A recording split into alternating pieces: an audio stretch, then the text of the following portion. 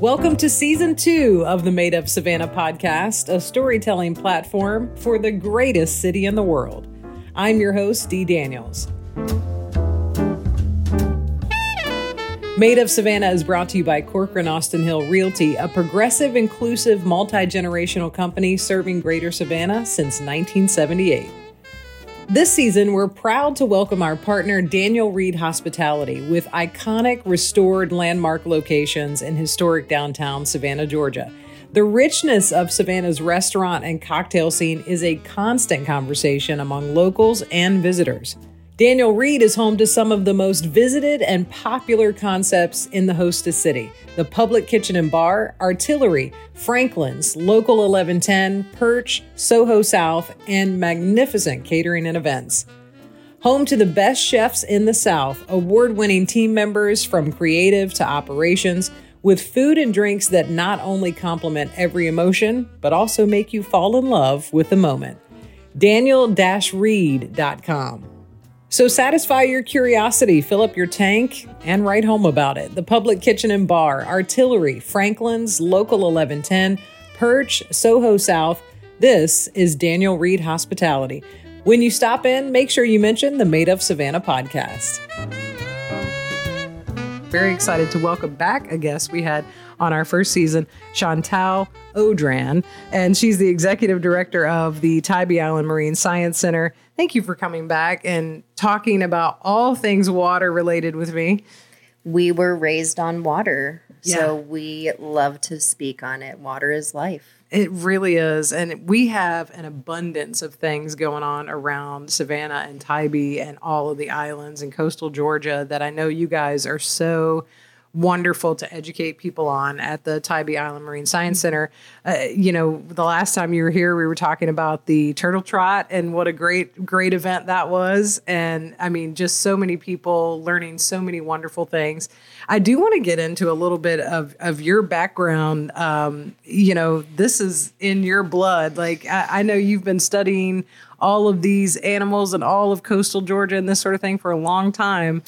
Yes. How did that start for you? I started in Cape Cod. I was raised on the ocean, whether it was in San Francisco or Florida or up in the Chesapeake. And I had an awesome family that liked the outdoors, so we went to the beach all the time. It was my peace and my church. And I had the privilege of having a best friend whose father was a marine biologist. And so when we were teenagers, we would work in his lab in Cape Cod, and so at a prestigious lab called the Marine Biological Laboratories.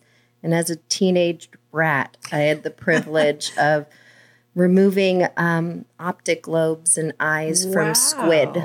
And so we would catch the squid, we would take their eyes out, and we got paid $0.25 per eyeball. And it was for awesome research. And he was... The squid has one of the largest eye-to-body ratios in the animal kingdom, so massive eyes on a body that we can use to better understand our eyes. So compound eyes like we have, they also have huge nerves, and so we were using the nerves to study different kinds of treatment you can have in the field after a very traumatic accident, whether it's in warfare or a car accident. But if there's a spinal injury in the field, you can use kind of a quick serum from a squid to help kind of stop the damage from getting worse before you get to the hospital. That's amazing. Incredible. And now let me ask you, is the squid, did I see a squid on your Instagram? Where is that the one where they have this very interesting communication process where it looks like they're lighting up on top? Yeah, they have chromatophores. So we do squid dissections at the Science Center,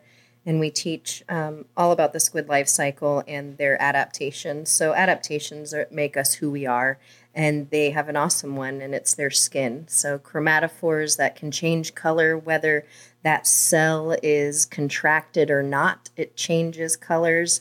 They communicate with one another. They camouflage with this. Octopus have the same thing. They're most famous for the chromatophores.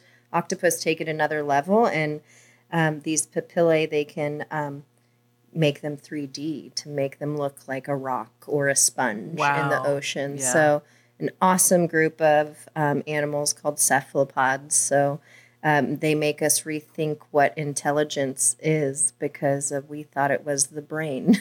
Right. And it's a cool debate that we have in our field about this group of animals showing us a different form of intelligence. I feel like you probably see a lot of that. And you know, I think it's very fascinating. I'm trying to take in all I can as far as like documentaries. And I really get sucked into like watching the dolphins communicate. And that it's just unbelievable the way all of our life underwater, like how they talk to each other. And I'm learning so much. So I'm so glad to spend a little bit of extra time with you to learn some of these things. And I want to talk about coastal Georgia in general, because that's something that I know you guys really do such a great job at educating folks on. Like, you know, when they come to coastal Georgia, maybe they come for vacation, maybe they come, you know, and they have a summer home here or whatever.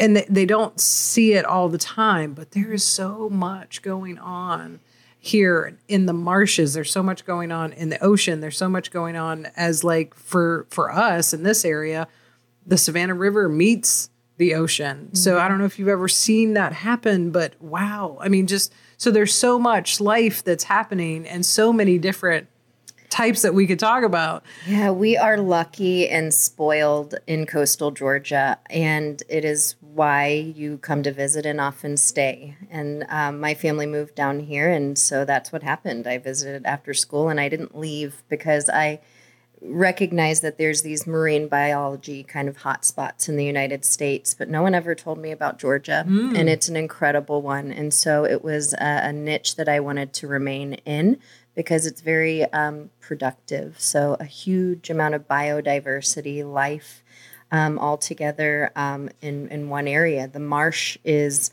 extensive in coastal Georgia. We have 500,000 acres in our state. That's more than most can boast.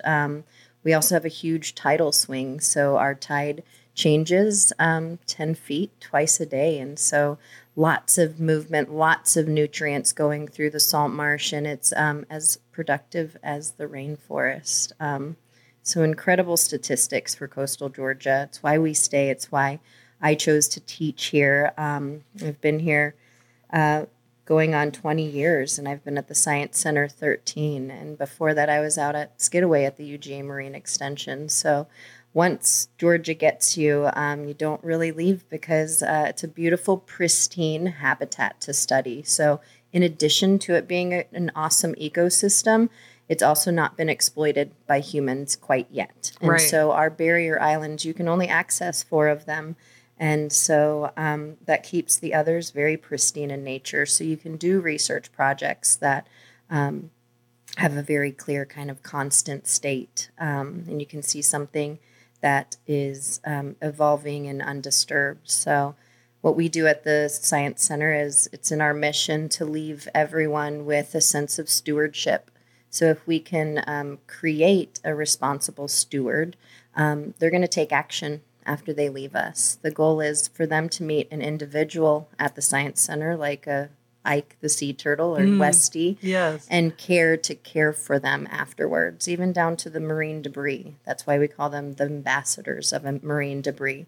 So you'll think of Ike and Westy and maybe not grab that straw or litter as you go along your vacation. So we also boast that we're really educating all of our visiting tourists that come. We call them island visitors, because they want to be responsible, and they might just be from the Midwest and not know this awesome world that we are intertwined with down here. And so my goal personally, and all of our educators, is to remind humans that we are within that web also. And so our actions can have rippling effects. And the goal is to ensure that everyone knows that education. So we do that through education, conservation, and research, but mostly education. You know, it's definitely where you can see the change. We have a program called Sidewalk to the Sea, where we bring Title I students down to Savannah for free programming, and we bring them from K through 6th grade.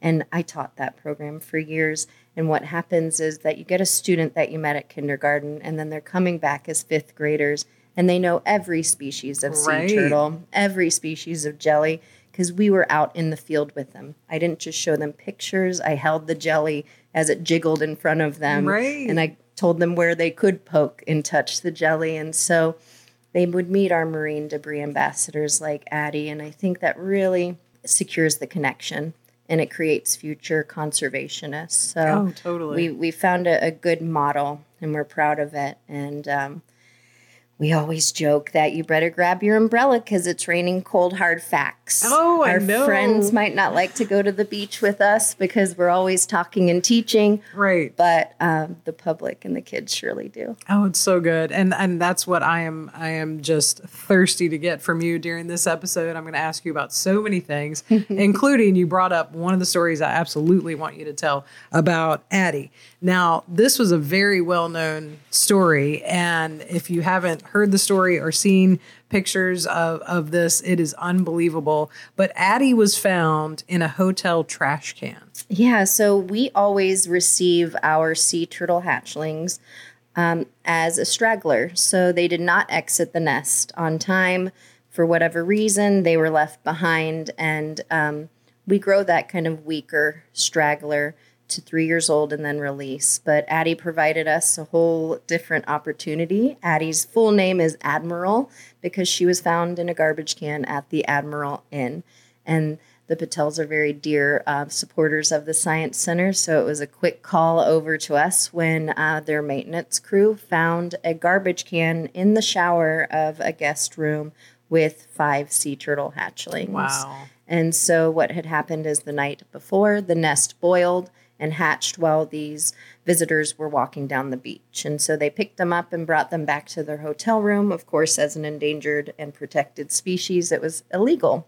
And so there is another way that you can become a biologist like me, and it's through enforcement. And so we had a NOAA enforcement officer on the island that day. And so he came over looking very different than I did. You know, I'm wearing sandals and shorts, and he's got on a full holster of guns and stuff. And so we actually did a full lineup of the sea turtles. So at that time, I was the curator at the Science Center before my current position, and I took care of all the animals in our conservation programs and the tank systems. And so we did a full lineup of all of the sea turtles that were found, their carapace, their top shell, and then their bottom shell, their plastron. And so I still have those pictures in my phone, and it makes me giggle seeing the sea turtle lineup. Oh, I bet. But it was because those pictures were going to go on to be a huge investigation. And so it was an awesome kind of surreal moment to think that poaching is still going on. Right. We teach about all of the threats to sea turtles, and we're surprised that poaching became one of the big stories for us on the island. And so we knew at that moment we were already due for our sea turtle hatchling for the season. But when we met Admiral, we knew this is our story. We must teach about this because our friends that took them off the beach were just from the Midwest and they did not know. Unfortunately, they were still prosecuted. It's a felony. And they were charged up to $900 per turtle. Wow. Yeah. So they had a multitude of stories, too. Like they were walking by their room and all this kind of crazy stuff. But I don't think people take it seriously, you know, especially if they're coming from a place where they just haven't been exposed. And that's when you know education really works. Because if they would have just known, and it's why we do signage along the beach, and it's why we try to get guests into the Science Center so that they can be responsible tourists because they want to be, anyone wants to be, but they just have to know. Right. Mm-hmm. Yeah. I mean, it's so important. And I think, you know, if you go to Tybee and you're visiting, you will spot signs and you will see those, and those are serious signs. Mm-hmm. That's not something just to, you know, as lighthearted. I mean, there are so many of these, just so many different species that you guys are recognizing, helping, that you're protecting. So, I mean, you really do have to take it seriously. Now, I know turtle nesting season started May 1st, What in that process, how long does that take? Yeah, May through October. The beginning part of the season are the mothers coming in. And so all of those mamas are coming up on the beach. We'll get about 30 nests a season. That varies from year to year. And so she's crawling out of the ocean and she's coming in and out every 2 weeks. So she's a good mother by laying 500 or so eggs a season. She's busy. She's busy and she's promiscuous too, Yes. because her population is very heavy female, about 98% female. So Wow. within one nest, you can have a few paternal donors. And so she Wow. mixes her genes up. And so, yeah, at the end of the season, what then we turn to is hatchling season. So after 2 months, all of those nests boil, and then we have all of the hatchlings coming out. And then we do nest excavations and inventories to determine the success of that nest. And all of that data goes to Brunswick for the Department of Natural Resource, and it allows us to see our trends over time and the recovery of our loggerhead sea turtle, which is our most nested sea turtle in Georgia. Now there are, correct me if I'm wrong, 5 native to Georgia? Yes, Different there are turtles? 7 different sea turtles in the world, and 5 are in our waters. That's amazing. Yeah. We're such a lucky. big deal. I'm saying. And no one ever taught me in school. I was like learning about Bermuda and Right. the Keys and California. Georgia's but underrated, I'm telling Georgia's you. top notch. So I'm so proud to be here and preach about the beauty of coastal Georgia because, 5 out of 7, pretty darn great. That's I love to be amazing. able to tell one of our students here that goes to a public school downtown, like, do you guys know where you're from? Right. I was born in Oklahoma. Right. Like, this is way cool here. Right. And this is your home. Yeah, And it's their home, too. exactly. And they were here before you. Right. By 200 million years. Oh. And so incredible. 7 species, 5 come here, and our loggerhead is the most nested in Georgia. So that's the highest percentage of nests. We'll also see some green sea turtle nests, very rare a Kemp's Ridley nest, and if we're really lucky, a leatherback sea turtle nest because they're 2,000 pounds and the most ancient of all of those sea turtles, and so it's meeting a dinosaur. It's like when the you old get- man crossing the road when you see that. 100%. Yeah. Totally get that. Now, speaking of, and I do want to talk about so many other animals and things and whatnot, but I want to, while we're on turtles, I know one other thing that a lot of people see when they are going back and forth to visit Tybee, you see the turtle crossing signs. Now, how can we be better with being very careful because people fly through there at a very high rate of speed. When you're going to the beach or coming home or whatever, you might be distracted.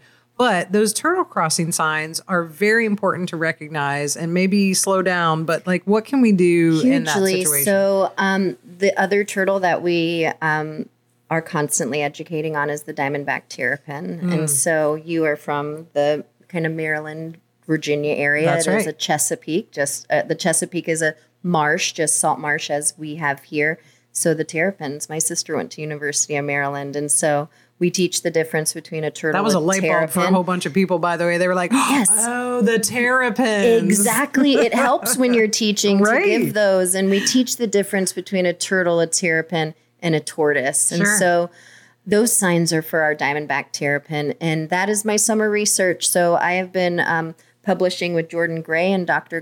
Craven out at Georgia Southern for like 9 years now. Oh, wow. About the mortality events that we have on the causeway. So we find in May and June, about 200 hit females on the causeway. So what is happening is that this diamondback terrapin female is gravid. She has eggs. She's moving to high ground to nest, just like the sea turtle is, right? They're both emerging out of the water, trying to find that great nesting site. Unfortunately, we survey those causeways up and out of the water.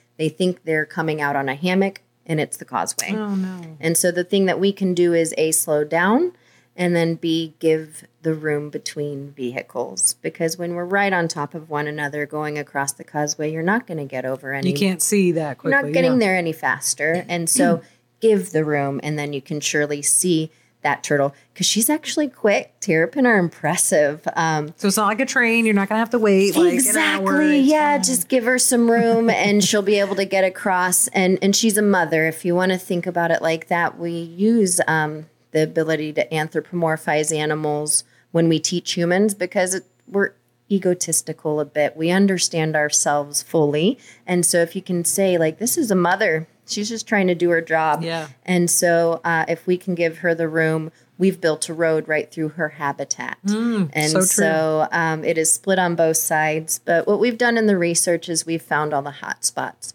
So some hot spots that we have are the rails to trails exit. So that's a big one if you're passing through that area to keep an eye out. Fort Pulaski and Lazaretto Creek Bridge. So those are the 3 hot spots for the diamondback terrapin mortalities. But she has 7 to 11 eggs inside of her body. And so that's a lot lost to the population. But what we do is retrieve those carcasses. It's grim research, but important research. And what we can do is an eggectomy. We remove her eggs and then we incubate them at Georgia Southern. Oh, wow. So the terrapins at the Science Center are those rescued babes from their mother. So we also have cases where they're able to put Humpty Dumpty back together again. So Dr. Mailer at Oatland Island is in this group of awesome people that we call Terps. And we take that individual to her, and she can use bra clips and wire and nails, screws to bring that shell back together. Wow. And turtles are so resilient, sea turtles and terrapin. So they're tough, unlike birds. Birds can get stressed out and die on an operating table. Right. But turtles are like, okay, you do what you need to, and then I'll go on my way. Right. And it's incredible to see that we can save a lot of those individuals. If not, we can save her progeny. That's amazing. Yeah, we love it. And it's a great part of the season when we get the babies in. Because, they're about the size of a quarter. Right. And they have their belly button still. And it's too much. And we keep them there at the Science Center until they're the size of a fist. So 5 to 8 centimeters. And then we release back into the salt marsh. Now, how do you guys go about the release process? Like, what's that look like? And do you have certain areas that you obviously we do that do. in? We always like to keep it near where we rescue the animal. So we also have other rescue opportunities where they're just displaced in people's yards or swimming pools locally. So we try to get back to that area when they're at fist size. We put stickers of the video of caps and gowns. We play the graduation music. Their last test of the season is to eat a fiddler crab live. So they have to prove themselves to graduate and be released. But we try to get close to their release or their rescue area. For the terrapin on the causeway, though, we do push off a little to Catalina Drive, a portion of the marsh that's kind of just past Lazaretto Creek Bridge. So it's safer. It's not near the causeway. And then we do that at high tide and let them do their magic. They know exactly what to do. We don't teach them anything. They know where they're going. They've got that internal GPS. Exactly. It's very good. All right. I want to talk about so many other species and so many other things that you guys do. And I'm hoping you can sort of educate me on some of these things too. Now, one thing I did see at the center was a corn snake. Now, I think I saw the snake shedding its skin. I think it was a very fun time to be watching that. And that is wild to watch. If you have never seen that, it's wild to watch. Now, I'm not a person who is going to run to the group of snakes to frolic with them. I'm really not. But I respect them, and I know that there are so many, great things that they do. So I'm here, they're there. Right. But that was amazing to watch. It's incredible. And actually, when we teach about snakes, we teach space and respect because it is a respect to kind of stay back and to not, come into their space. I'm okay with that space. Right. And we always say Maze, our corn snake, is the best first snake to meet. Because she's very docile. She's the coolest. She's lived at the Science Center for going on 12 years. And so she came to us from Oatland Island, the size of a pencil. She was transported in a Jiffy Corn muffin box. So she was little bitty when we got her. She's always lived with us in the middle of the winter while we're bored and can't wait for nesting season to begin again, we're on our computers and crunching data and mazes around our neck. So she has been handled a lot at the Science Center over the years. So she is what we call an education snake.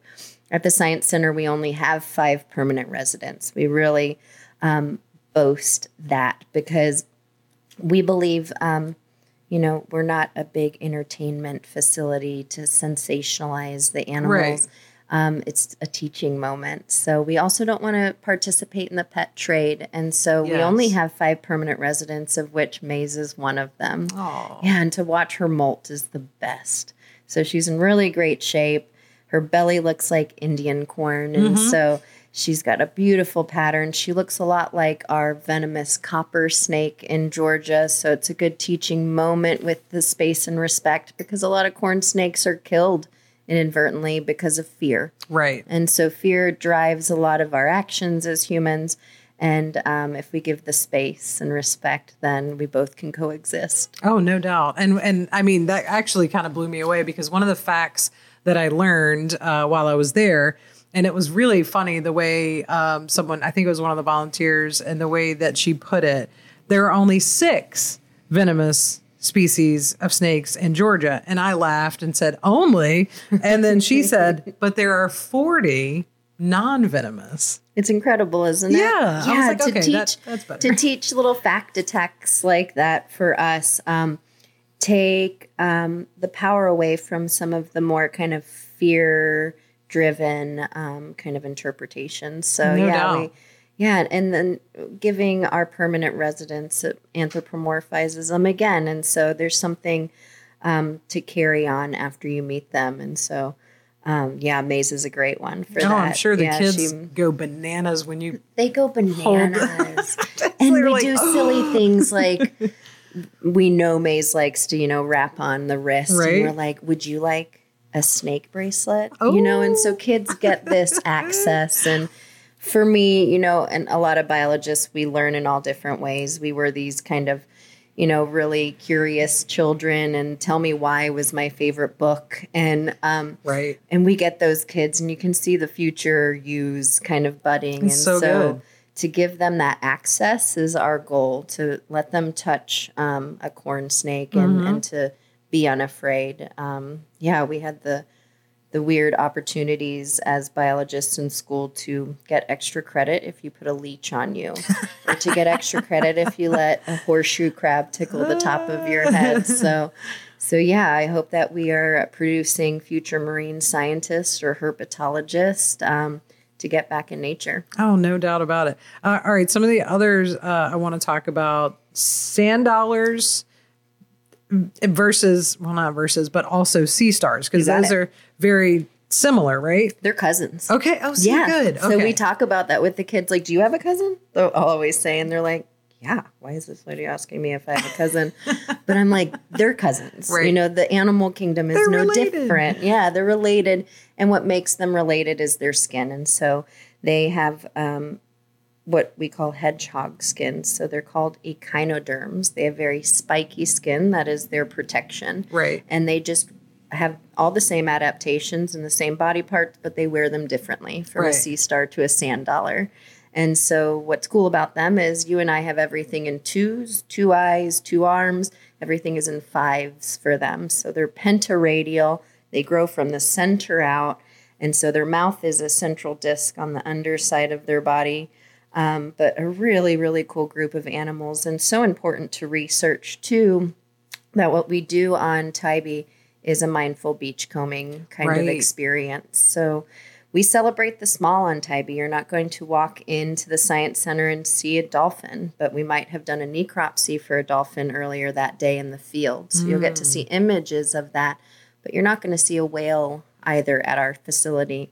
And the point of that is to celebrate the small. Yes. Because there are more smaller invertebrate species on the planet than vertebrates. And the cool thing is, if you're at the center and you're literally like standing on the outside deck, you'll probably see a dolphin going by. Absolutely. Yeah. Go into Tidal Creek while you're visiting, get on a kayak, and you're going to be riding next to a dolphin. So we tell the public that, and that's the best way to experience it. It's phenomenal. And so we celebrate the small because on Tybee we have a city ordinance that some other beach communities also have, which is to prohibit the removal of live animals, whether it's a hermit crab, a sand dollar, or a sea star. These animals are alive often when you're seeing them on the beach. So great beaches like Sanibel in Florida were pioneers in this ordinance.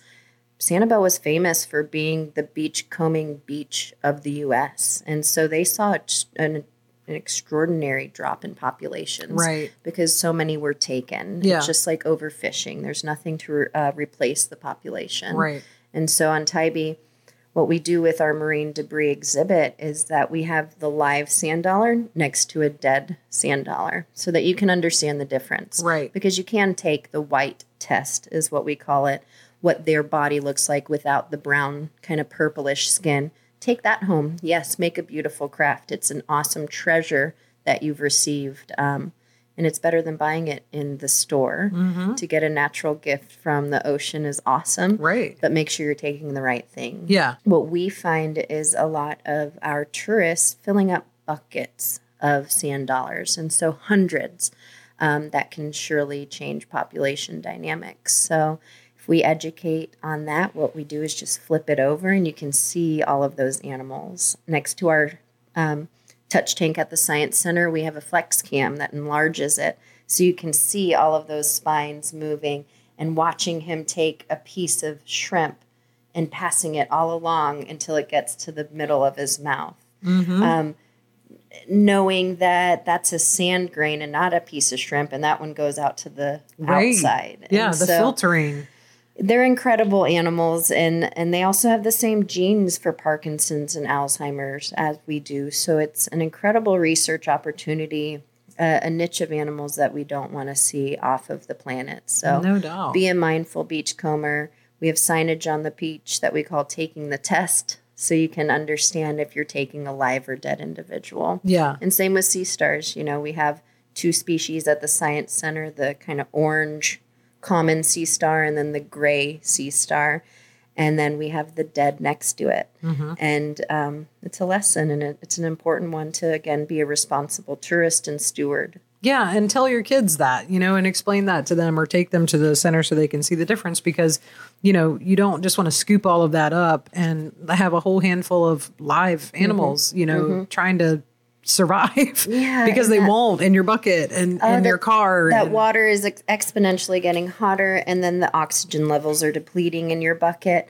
And I was the kid on the beach who had my little touch tank going, but I was also the nerdy little kid that was refreshing my water every so often. Right. And so there are ways to do it responsibly. And what we see is these kind of educational initiatives really catching fire, because we'll go out on the beach and we'll see rescues for sand dollars and sea stars. And that's not a normal animal that you hear about rescues occurring, but at our low tide, there are many exposed, and you'll see residents of Tybee Island, kind of getting them further into the water. And so they can survive during low tide. There's enough water to allow them to live in the sand that's hard packed, but it's usually a human that's going to come by and scoop it up, or even a bird that's going to come by and scoop it up. So I love to see our Tybee residents putting them back in the water to just cover them up so no one else sees them. Exactly. It's a wonderful local secret. Yeah, that's very protective. And, I think everybody, especially if you've been here more than once, I think you start to, learn and realize you do want to protect all of this because there's so much that goes on here. It's wonderful. And speaking of like birds and things like that, we live on Wiley Island, so we've got marsh view, most all the time. And we're backed up to the Herb River and just all of that. It's so beautiful. And I know one of the things you guys really teach a lot about too is the life in the marshes, because it can be very different. You guys don't just focus on like ocean life. You also have so much like marsh life. Yeah, we interpret the entire barrier island, we say. And so the front of the island is going to be the beach, and our back river is the salt marsh. And everyone crossing the causeway and going through the salt marsh has to be a curious moment. to see that and like, what is this? Like, where am I? And then they see a container ship going down the river. Right? And so we get to teach them what they just saw. So yeah, we teach the entire barrier island. And that's important to us because there's so many ecosystems across it. So we have 2 American alligators hatchlings at the Sea Turtle or the Science Center. And so it's funny for people to be like, why do you have gators in here? And it's like, well, great, let me tell you. Yeah. On some of these larger barrier islands, there can be freshwater systems. And so gators are a keystone species. If they need to just dig down a little for fresh water, they can hit the water table and it creates more water at the surface. And now it's a rookery for birds. I was just down in Little St. Simon's Island and we went birding all day. And there's a pond called Norm's Pond. And it's an American alligator, and that's his pond, and he created it. But what he's supporting are all these bird species, and it's a rookery. And so that is a beautiful rookery. So that rookery, in a very small area, there were egrets mating, wood storks nesting, and right in the middle of all of it, a great horned owl with 2 chicks. Wow. And all of them hanging out with Norm just a few feet away. And it seems so bizarre and not right. But that is the reciprocity that they have with one another. They have an awesome understanding. And so it's beautiful to see. And the birding here in coastal Georgia is incredible. Unbelievable. My favorite is the roseate spoonbill. Oh, I love So the they are spoonbill. pink, Yes. like flamingos, Yes. and then they have a great kind of spoon bill. Am I correct in that they're pink because of what they eat, right? Right. So just like the flamingos. Okay. So the pink of shrimp.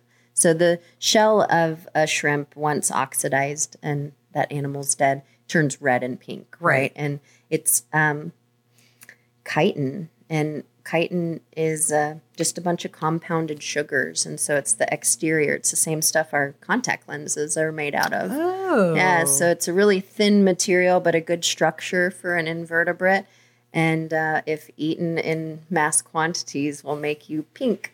I had that problem one night after I ate too many shrimp at Charlie's, and it was just You're right. I didn't understand where the hue came from. You got it. So we are what we eat. Obviously, Literally. obviously. Now, it's funny you were talking about we call them birders, right? Yeah, birders. Birders. Okay, I have so many birders that live near me, and I'm really, us only living on the marsh for 2 years, I'm taking it all in. I'm learning, but wow. They are serious people. Birders are very respected in our community, and it's because their job is a little harder than the rest of us. For sea turtles, a male's tail is longer, and that's how I know. Right. The females are larger. For them, it's all about the color and the changing in their age. So I'm starting to get gray hairs, and I have been joking I'm getting my adult plumage. That's right. in. Yeah. So not only do they have to memorize by sex, it's also by age. Yes. And so incredibly difficult, and also a lot look-alike. So that's the expertise of a birder. It's a hard-won skill. Yeah. So they wear it with pride, and they should. Because I am a novice birder and I bow down to them every time I'm in the field with them because they see what I don't see. I'm more of a herper. And so I love a birder's eye. And what we do at the Science Center is, awesome programs with Manomet. They are awesome birders. Allie Hazer is a local on Tybee, and she teaches about birds, and she does the kind of dances that they do for the kids. The dances are unbelievable. It's incredible. I have a dear friend who's a birder in the bayou right now, and she anthropomorphizes them too, like these black stilted birds can sometimes be like a group of very gossipy women, and then one will kind of go up and make a call and come down and tell the others. And so I think that really works, especially for students, but adults too. I mean, adults make the best students because we're eager to learn still. Yes. I mean, I watch documentaries like They're Going Out of Style.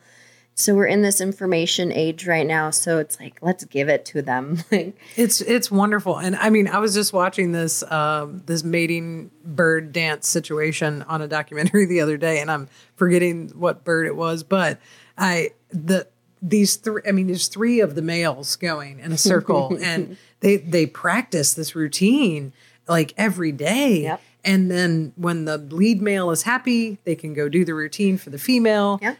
And they do it, and then you wait, and did it work?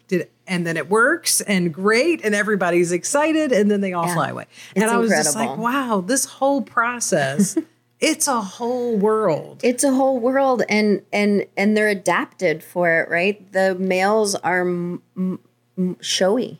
They're showy because they need to get the female's attention, and the female's choosy because she wants the right genes. So it really matters that male has a great dance or great plumage because that's attractive for her. If you want dating advice, watch the birds. You've got it. I'm just saying, watch the birds. It's amazing. All right, let's talk about some of the birds that you'll see in the marshes if you're around, because we see a lot of egrets, a lot, which I love. I name them all when I see them. I generally start with an E because of egret. So it's like Elizabeth or Eric or I love it. Something like that. But I know there are many others that we can see. Yeah, we have great wading birds. So that's a wading bird. They're going to have really long legs and really splayed out, beautiful feet to be able to stand on top of that mud and hunt with their spear beak. So, we have heron also, and we also have wood stork that are kind of in that group, and ibis that are in this group. So gorgeous wading bird population. Then we have all of our shore birds that are really important. We have a red knot on our beach, and that red knot is one of our longest migrations for birds in the world, and they go from the North Pole to the South Pole. Oh, wow. And they stop on the eastern seaboard half their weight after their flight, and they time it perfectly to gorge on horseshoe crab eggs. Wow. They double their weight, and then they have the energy to fly to the south. So incredible birding in coastal Georgia. There's also awesome owls that we have. And there's some in Isle of Hope that they were just talking about that come the same ones, and they come back every single time, same spot. Yeah. And it's amazing. Yeah, the wood storks are recovering. They used to be on the endangered species list. They're coming off of it just as our pelicans are. So brown pelicans are gorgeous. You'll see them like pterodactyls. I have too many funny birding stories because I've been chased by a lot of birds in my career. So that's when you feel the least professional, when a 4-foot pelican is chasing you down the beach and winning. But we have some beautiful, not oyster catchers. We have a lot of beautiful oyster catchers. We have awesome kingfisher along the causeway. Those are the ones that you'll see on the power lines. You got it. And they dive with precision. But I love the woodpeckers too, because we teach the students in the marsh. We can hear them. We can hear the owls. You're never going to forget those kinds of things when you're getting it in that way, right? You can digest certain things by listening, by reading. But in my opinion, when you're putting, this animal in front of them or having them listen to it in the field, it's incredible.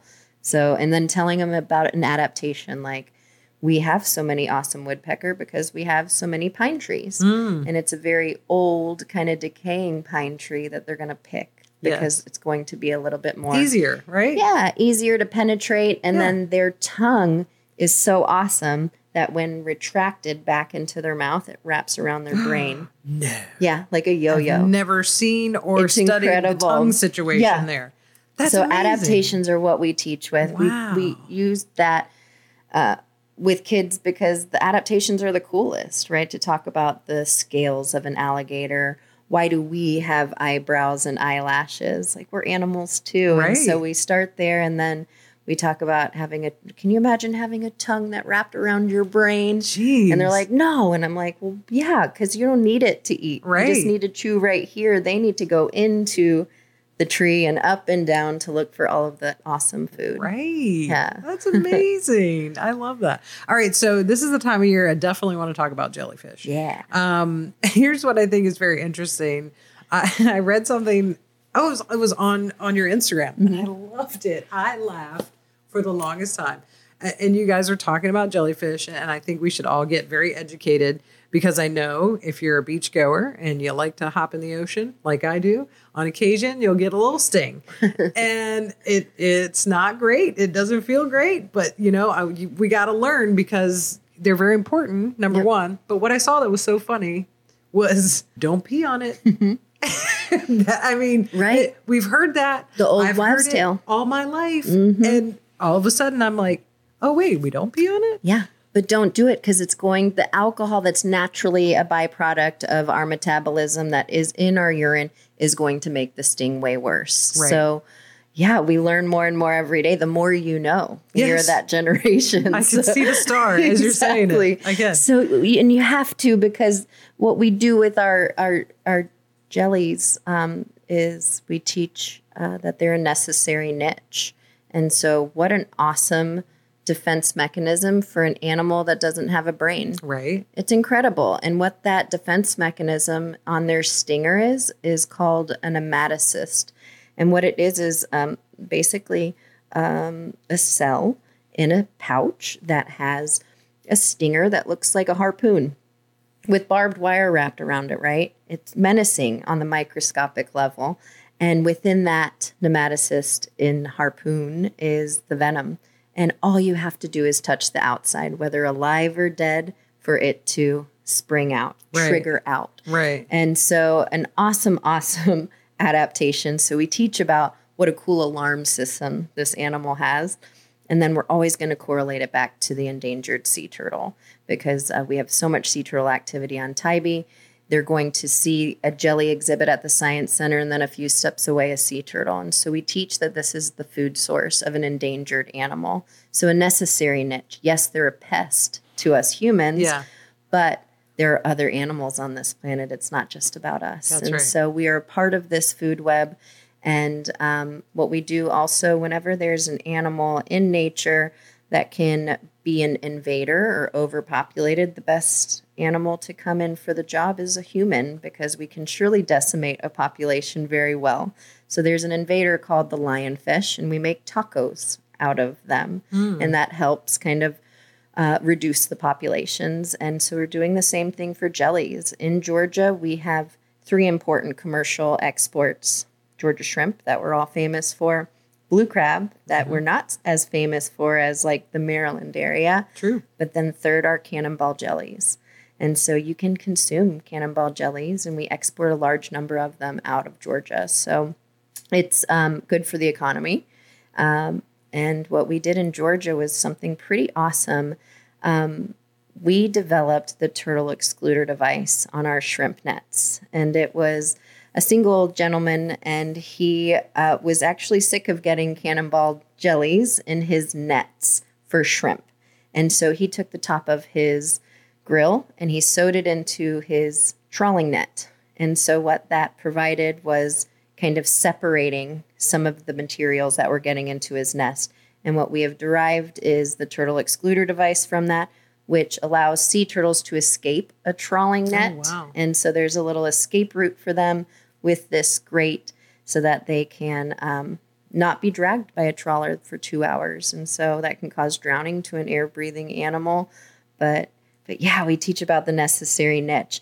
When we're talking about the cannonball jelly, it's so fun to talk about the leatherback sea turtle, because they're the largest in the sea turtle population. They are 2,000 pounds, and they have to eat 2,000 pounds of jellies every day to be able to sustain their large size. Oh, wow. And that's because jellies are 90% water. So it's like eating a bunch of celery or salad. It's not very nutritious. And how they achieve that. That's how I feel when I eat a cantaloupe. Yeah, 100%. Yeah. I gotcha. And it's great water content, Right. but they need calories because they are strong, long swimmers and they're deep divers.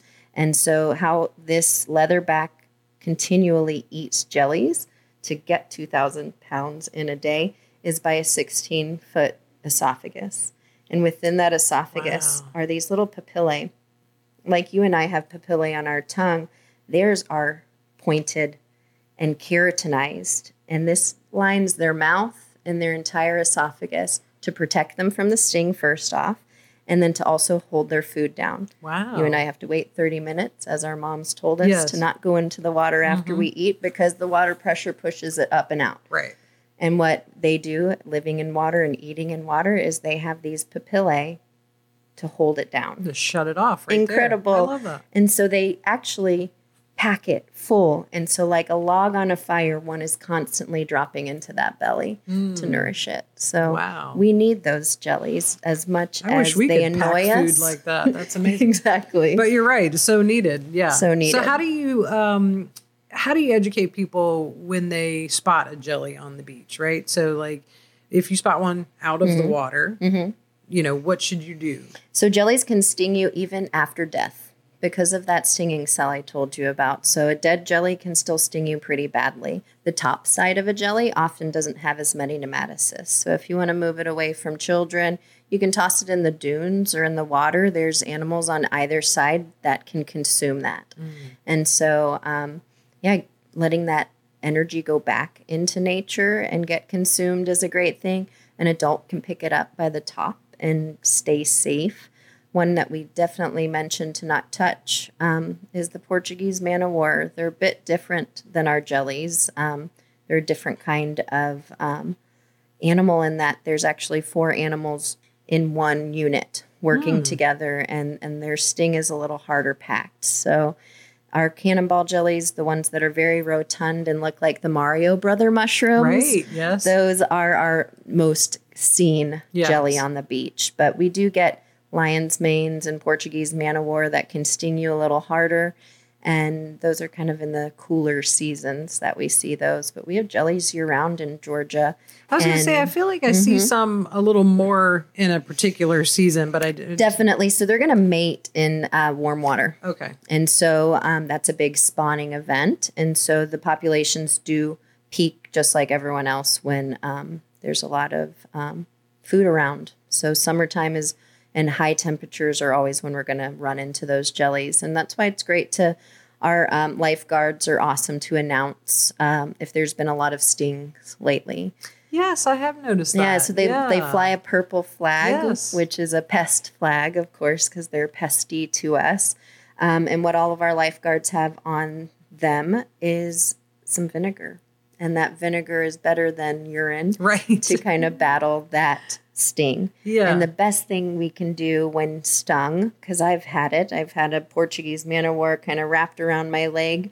And the best thing is obviously to remove that animal from you if stuck, and then get out of the water and take some sand, the dry kind or the wet pack sand, and then scrub that area that is already burning. It's nerve pain. So it feels like not a lot of our younger folks know about chicken pox, but it feels like chicken pox or shingles because it's that nerve itchy pain. So it feels good actually to have that abrasion. And that abrasion is going to pull out the microscopic nematocyst. Because if you don't do that step, then it's staying in there and it's still stinging you over and over again. Right. And so the best thing is to get out those stingers. Unfortunately, you can't see them. But if you give it a good rub, some people even say take a credit card and scrape it out. And then after that, vinegar. You'll be good to go. Yeah. Yeah. A little exfoliating on the leg. You'll be good to Exactly. go. No problem. Yeah, I feel like I'm interested to get your thoughts on this because you have been in and around this your whole life.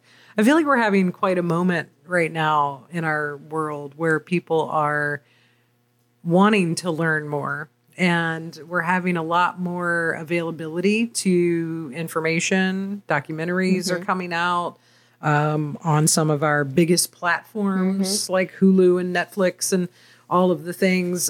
And I feel like we're having a really great moment where people are learning more and wanting to protect things that we should absolutely protect. Yeah. And what a great window of opportunity. Yeah, it started with the passion of my elders in the 70s. They were the ones that started this big conservation movement. So it was their heart and their passion, like Jane Goodall, and to start this wave of conservationism. And then what's come behind them is this information age. And so there's so much information of everyone's fingertips. And so you can learn so much by just even a quick Google search.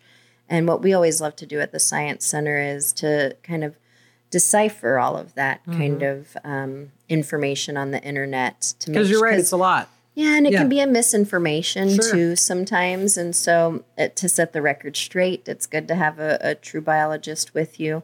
But yeah, I find my toughest student are these new kids that grew up with the internet. They've always had Google.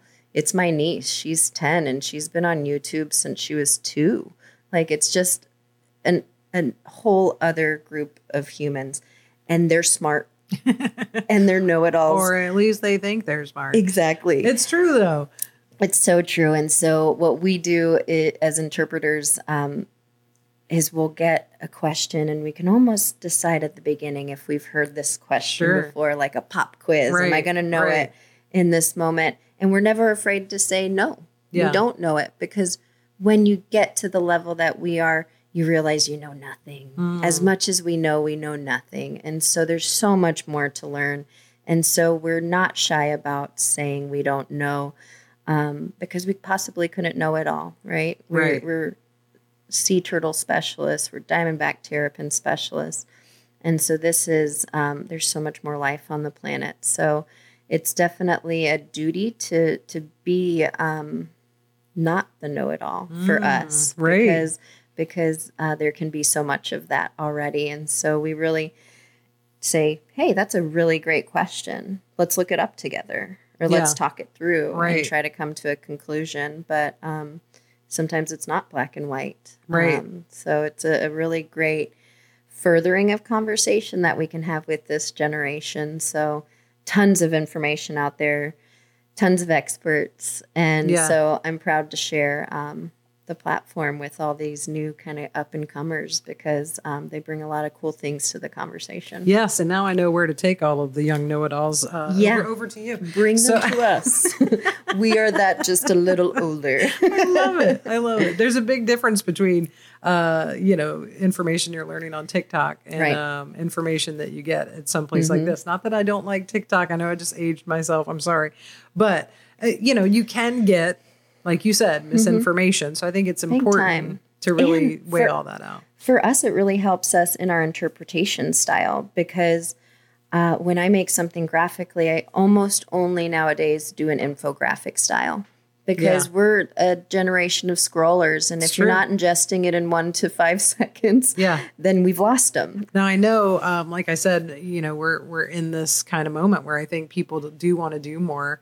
And I think we'll always need to do more. And I know a lot of people that live in coastal Georgia are very interested in what can we do.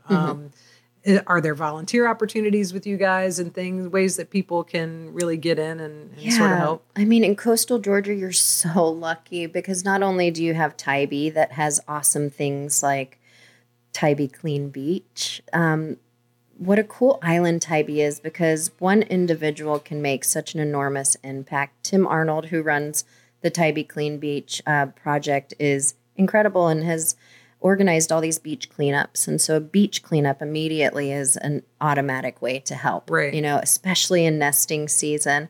Even our Girl Scouts, as they come in and out, after we teach them, to fill in the holes that you dig on the beach, or to demolish your castle, because these small deterrents can prevent a female from nesting on the beach. So those little bits of help along the way can help immediately. Then you have Skidaway Island, and there's the UGA Marine Extension.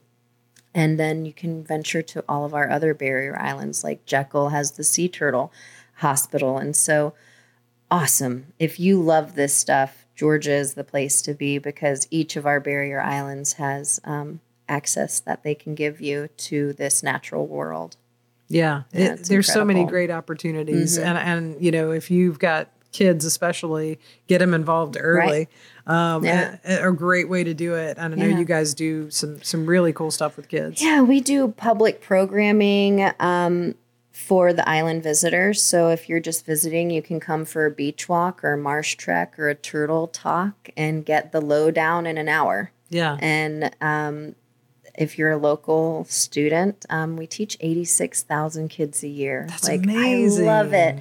And we had those numbers at the small science center. Wow. So our reach is only going to get bigger because we have more room. That's right. So, yeah, to be a kid growing up in coastal Georgia and having field trips like they have out to us, Right. I mean, it's so awesome. Yeah. So, I mean, I did think proud. it was cool as a kid to go to Washington, D.C. when I was growing up in Virginia. Totally. But I'm telling you, now that I'm here as an adult, I'm like, oh, I wish those would have been my field trips. Right. Well, I was obsessed with the Smithsonian, Yeah, right? of It's why we course. do what we do. Fantastic. We have a fossil room at the Science Yes. Center, which is our homage to that world.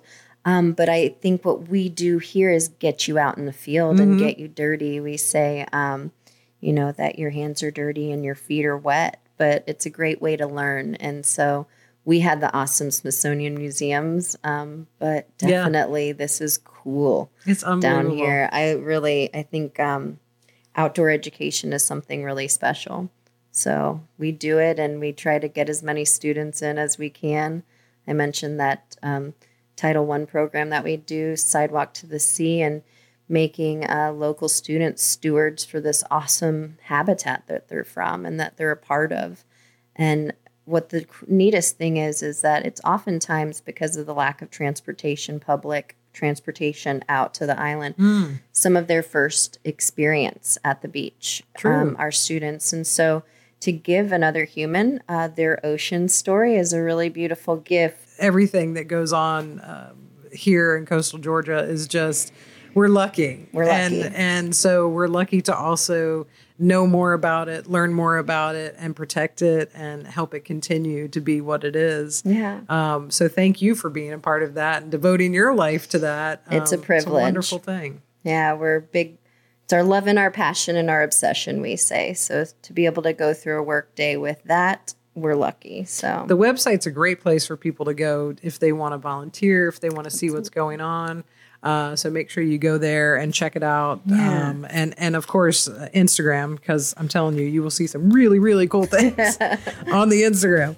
So make sure you check that out. Tybee Island Marine Science Center. And we'll have you back again because this is just too fun to talk about all this stuff. So thank you very much. Thank you. Thanks for listening to Made of Savannah. The welcome mat is always out.